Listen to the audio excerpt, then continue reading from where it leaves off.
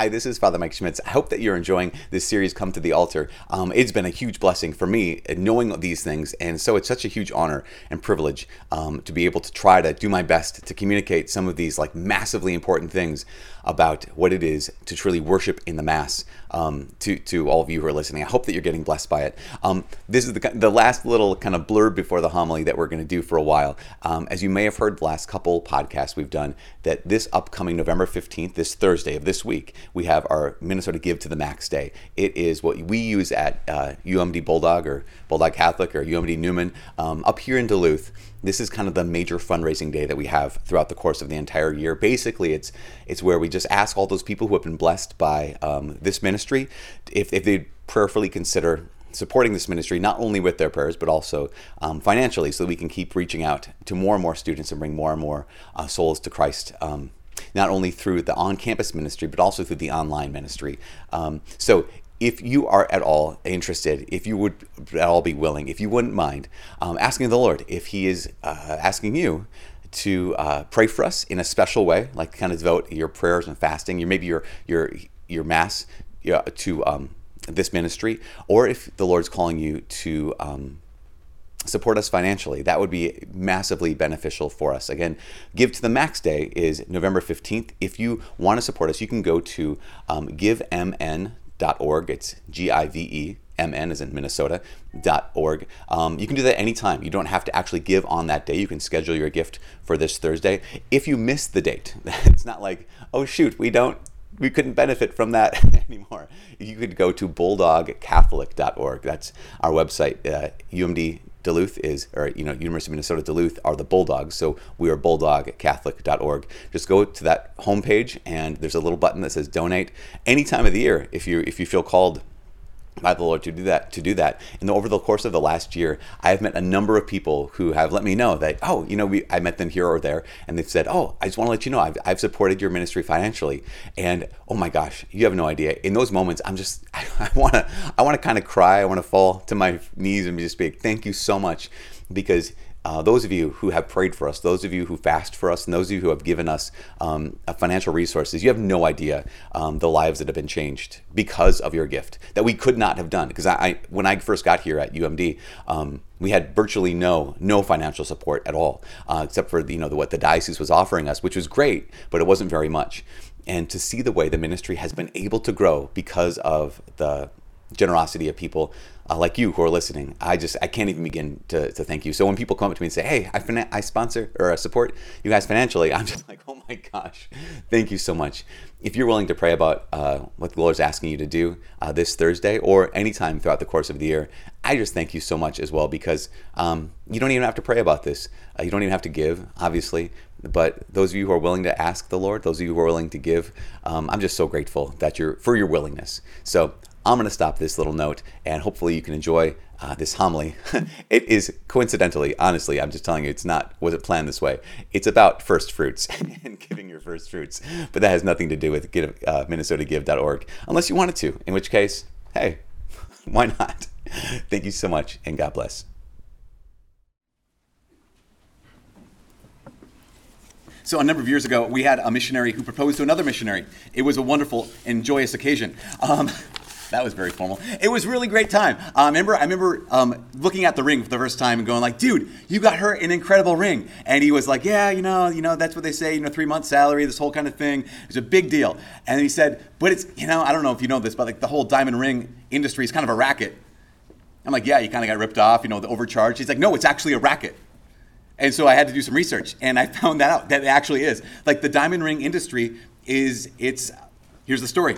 So up into the 1800s, like diamonds were pretty rare. You find them like maybe a couple dry river beds in India. That was it. But in the mid to late 1800s, in South Africa, they found these massive diamond mines, like tons and tons of diamonds. And so basically it flooded the market, and diamonds were no longer precious. They were no longer rare. They're no longer valuable. They lost all worth because they had so many diamonds.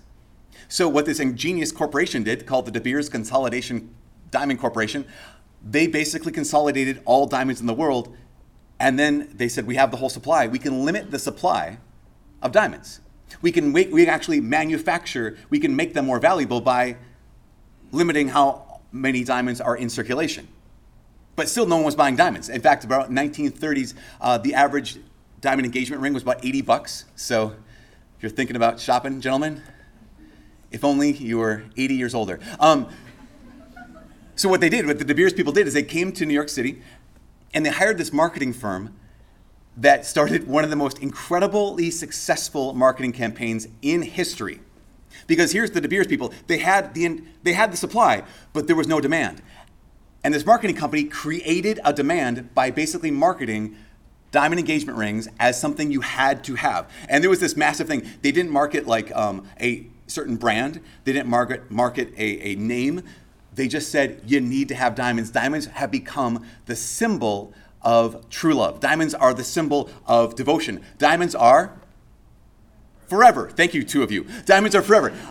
But they went to high schools. They gave talks to senior boys. Like, guys, if you ever get serious with a woman, to demonstrate your love for her, you need a good diamond engagement ring. And you need to look for the 4 C's. There's 5 C's, quality, cut, color, all those things.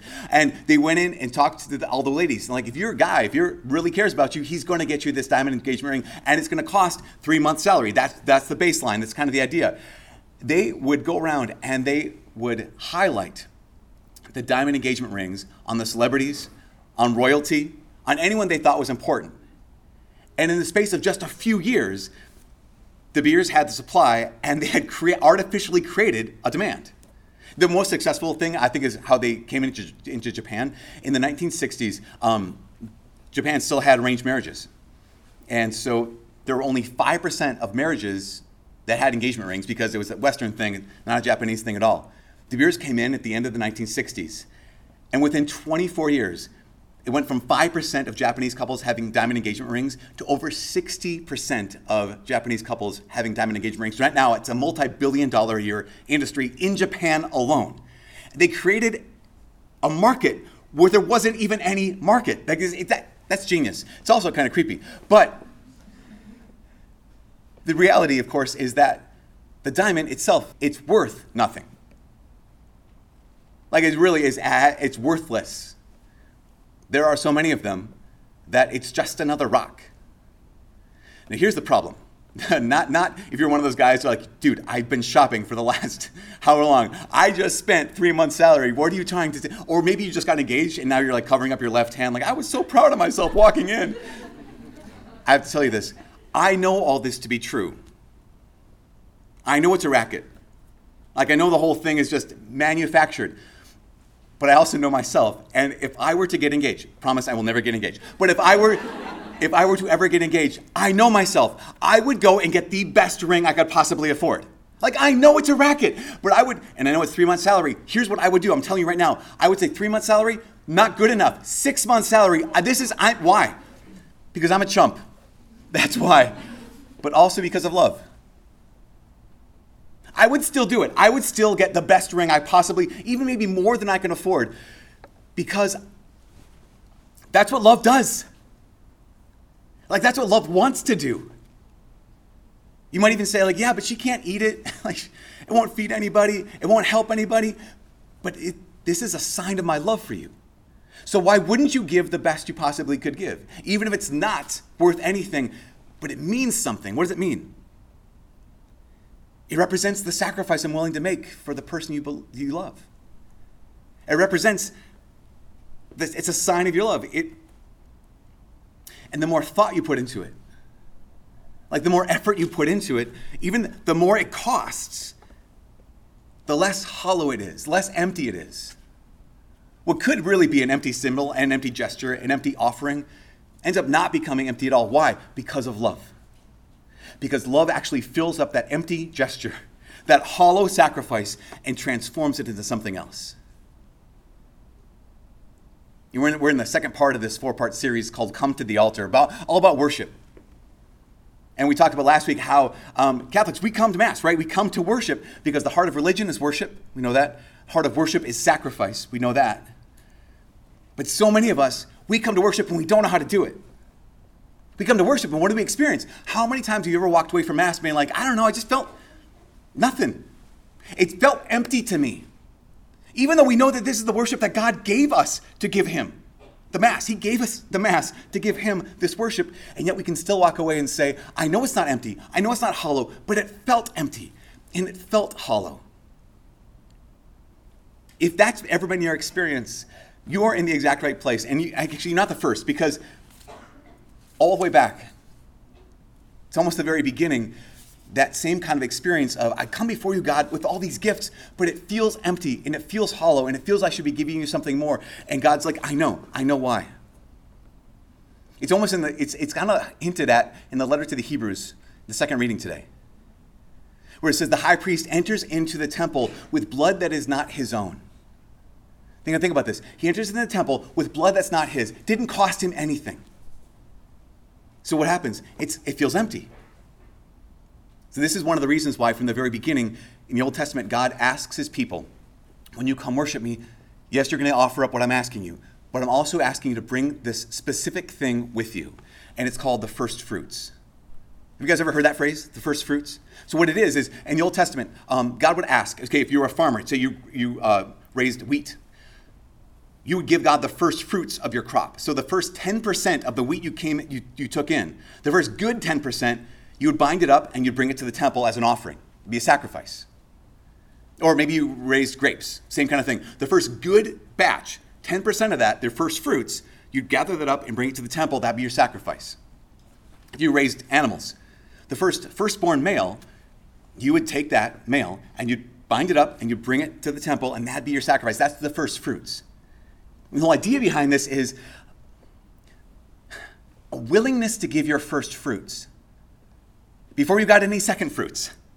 Right off the top, before taxes, the willingness to give God your first fruits, it reveals the depth of trust and dependence you have on God. It reveals how much you trust him. Because if you think about this, your heifer is the female one, right? Yeah, okay, good, thank you. Your heifer just gave birth to the firstborn male. You just gave it away. You just gave it to God. You gave God your first fruits. There might not be a secondborn male. So your willingness to give the first fruits reveals, do I really trust God or do I not trust God? Willingness to give your first fruits reveals the depth that you trust God and depend on him, and it does something else. It also increases the depth of trust. Imagine year after year, bringing in the crops, taking that first 10%, those first fruits, and saying, God, I'm going to trust you again, and next year, I'm going to trust you again, and the next year, I'm going to trust you again. No, okay, why would God need first fruits? Not because he needs wheat, not because he needs grapes, not because he needs the firstborn. He doesn't need any of that, any more than your fiance needs a diamond ring. Actually, even less than your fiance needs a diamond ring does God need any of those things. Why does he ask for the first fruits? Because we need it. Because if we don't give God our first fruits, our worship is going to feel empty. Our worship is going to feel hollow. Like, think about what it would do to your life and to your heart and to my heart if instead of giving God our first fruits, we just regularly gave him our leftovers. I think this is how most of us live with God, right? A lot of times our relationship with God is he doesn't get my first fruits, he gets whatever's left over. That God, he gets my time when I don't have anything else to do. That God, you get of my stuff, you get whatever I don't want anymore. God, you don't get my first fruits, you don't get my best, you get whatever's left. What does that do to our heart? What does that do to that relationship? Ladies, imagine long before the engagement ring, the first date. This guy invites you on a first date, takes you, we're going to take you to a really nice restaurant, and then you're sitting down, and he's like, no, I'll order for the two of us. Like, oh, wow, very suave. And he orders one meal. And the meal comes, and he's like, listen, here's the deal. We'll split this. I'm going to eat until I'm full, and you can have whatever I don't want. Run, don't walk. Away from that relationship. If a guy was going to say, listen, you can have the string beans. Why? Because I don't really want them at all. Is that a recipe for a great relationship? Is that a recipe, in fact, for a terrible relationship? Absolutely. But think about how we live our lives when it comes to God. God, I know you're calling me to pray. I'll pray when I'm done with everything else. God, I know you're calling me to give and to serve. I will serve when I don't have anything else to do. God, you get to have all you want from what I don't want anymore. No, God, seriously, my life is yours as long as I don't have any use for it.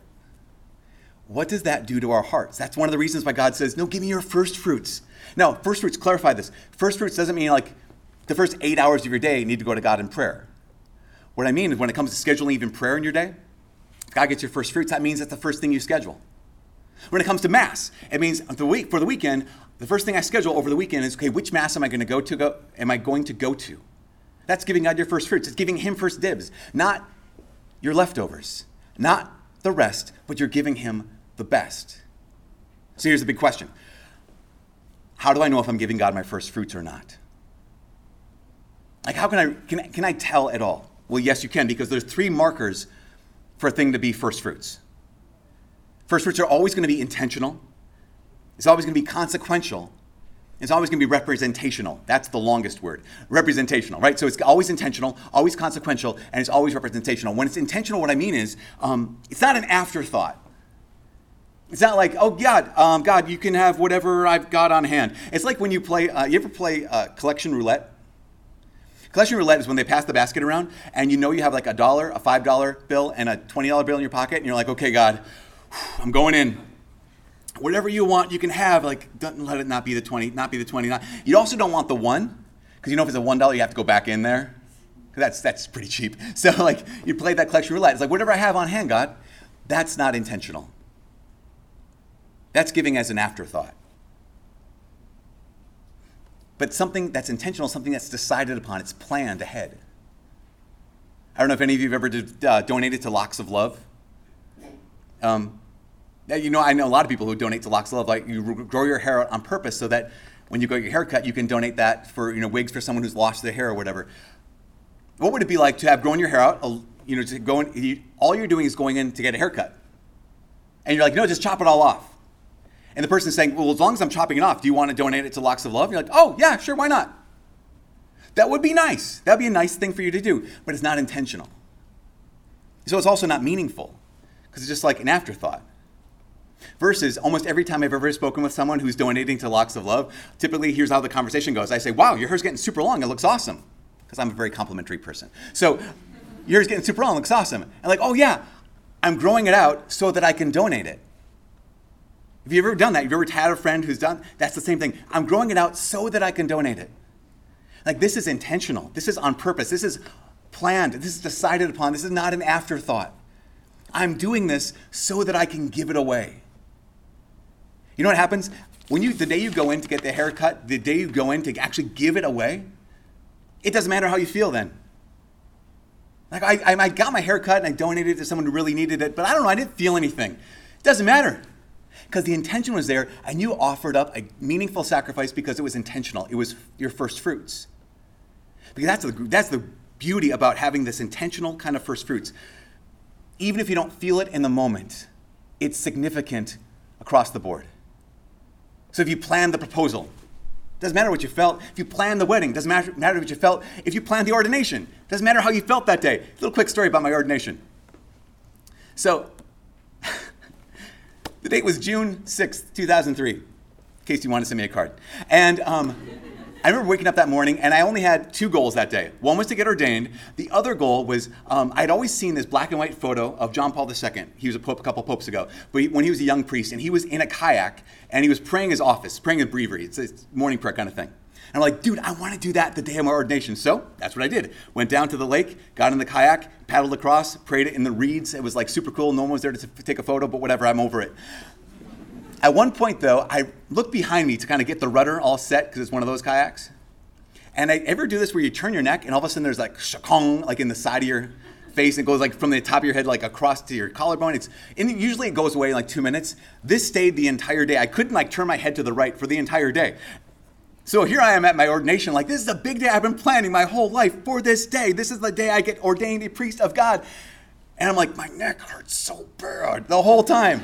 I mean, I was present. I knew what I was doing. But I'm like, if I was crying, it was not tears of joy.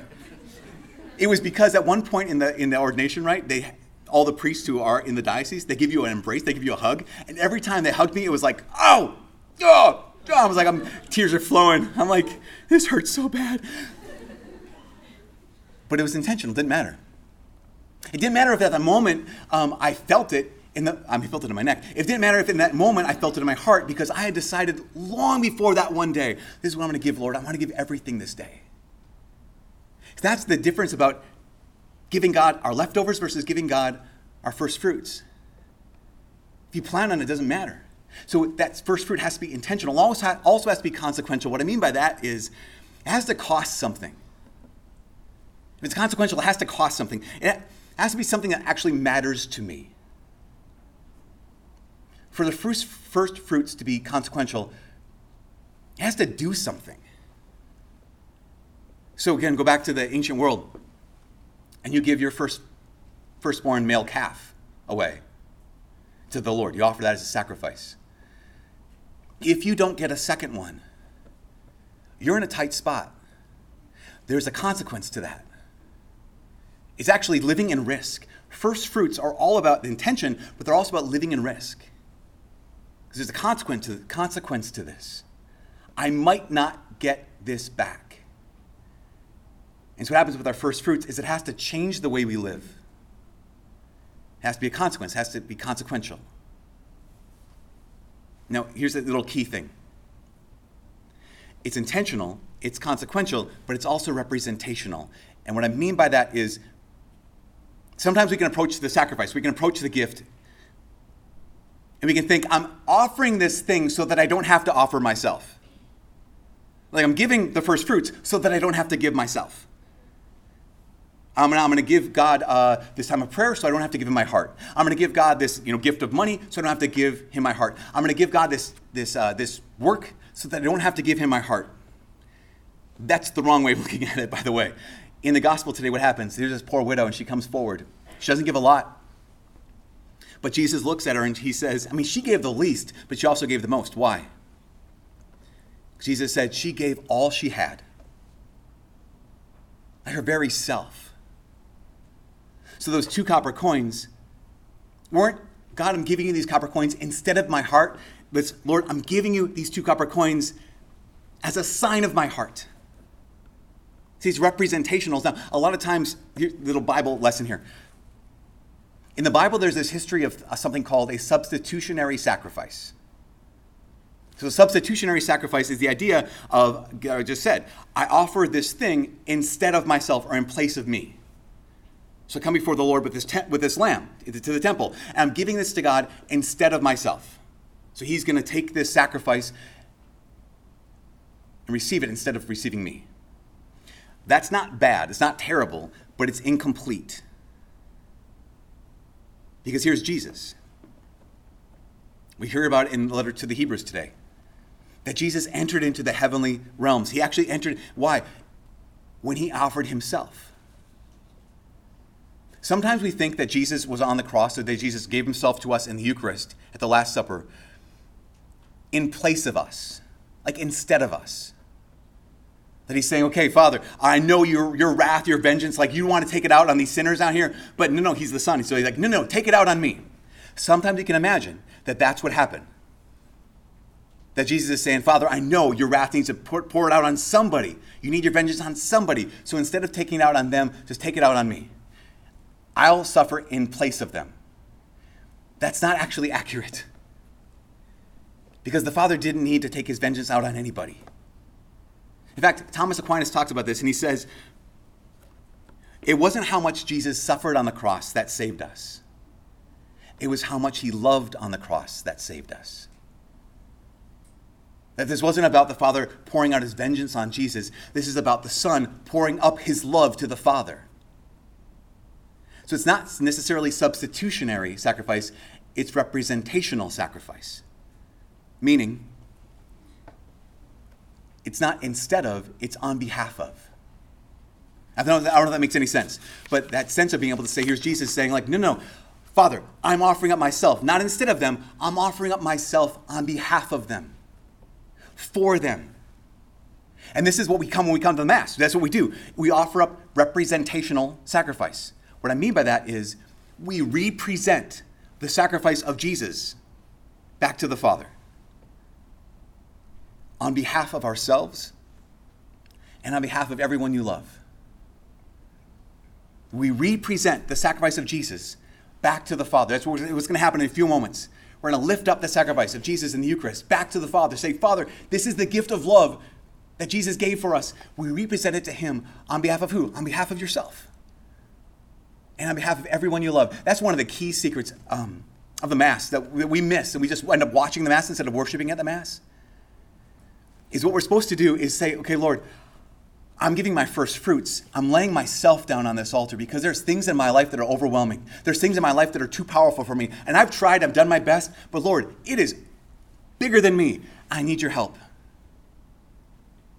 And so I'm going to lay myself down on this altar as well. Representational, on behalf of myself. But I also know this, you are all people who are here who love a lot. And you have people in your life that you've tried to help, people in your life that you've tried to lift up, people in your life that you've tried to get out of bad situations, and it's like, God, nothing's happening. What do you do at the Mass? You lay them down here. You offer the sacrifice on their behalf as well. If you've ever felt like you just watch the Mass instead of worshiping the Mass, you ever felt powerless in the Mass, one of the reasons why is because we don't realize that we're representing the sacrifice of the Son to the Father, but we're also laying down everyone's needs on this altar. For what? On their behalf. Because first fruits have to be intentional. They have to be consequential, and they have to be representational. So here's the thing. When we bring our first fruits, that's a tangible way of connecting with what Jesus has done and with what Jesus has offered, with what we offer here. It's not watching, it's worshiping. This is the last thing. Let's go back to engagement rings, wedding rings. They have to be, if they're going to mean what they're supposed to mean, they have to be intentional. They have to be consequential, and they have to be representational. That's why it's not take this ring instead of my love. Again, if that happens in a wedding, run, don't walk. It's not the groom comes before the bride, the bride comes before the groom and says, take this ring instead of my fidelity. Nope. Take this ring instead of my heart. It's representational. Take this ring as a sign of my heart. Take this ring as a sign of my love. Take this ring as a sign of my fidelity. That's what actually in the wedding rite, it says that. Take this ring as a sign of my love and fidelity on behalf of my heart, on behalf of my love, on behalf of my fidelity. And then what do? They go and live it. What they say at the altar is, this is a sign of my love, and now I'm going to love you. This is a sign of my heart, now my heart is yours. This is a sign of my fidelity, now I'm going to go be faithful to you. It would mean nothing. It would be empty. It would be hollow if a bride said to a groom or a groom said to a bride, take this ring instead of my love, instead of my heart, instead of my fidelity, and then went and lived their own life. That would be empty. That would be hollow. And you don't want that. So when we offer up this first fruits at this Mass, the same thing is true. We don't say, take this instead of my heart, Lord. We say, take this as a sign of my heart, Lord. Now I'm going to live this rest of my life like this. When we give the first fruits to our Lord, it reveals our trust. When we give the first fruits to our Lord, it increases our trust. When we give the first fruits, it helps us to stop watching and start worshiping. And that's why we offer the sacrifice of Jesus on this altar with our own first fruits. And every time we do, we worship. And every time we do, we give him our heart.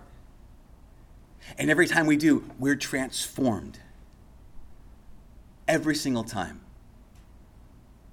We're willing to take his sacrifice and ours and come to the altar.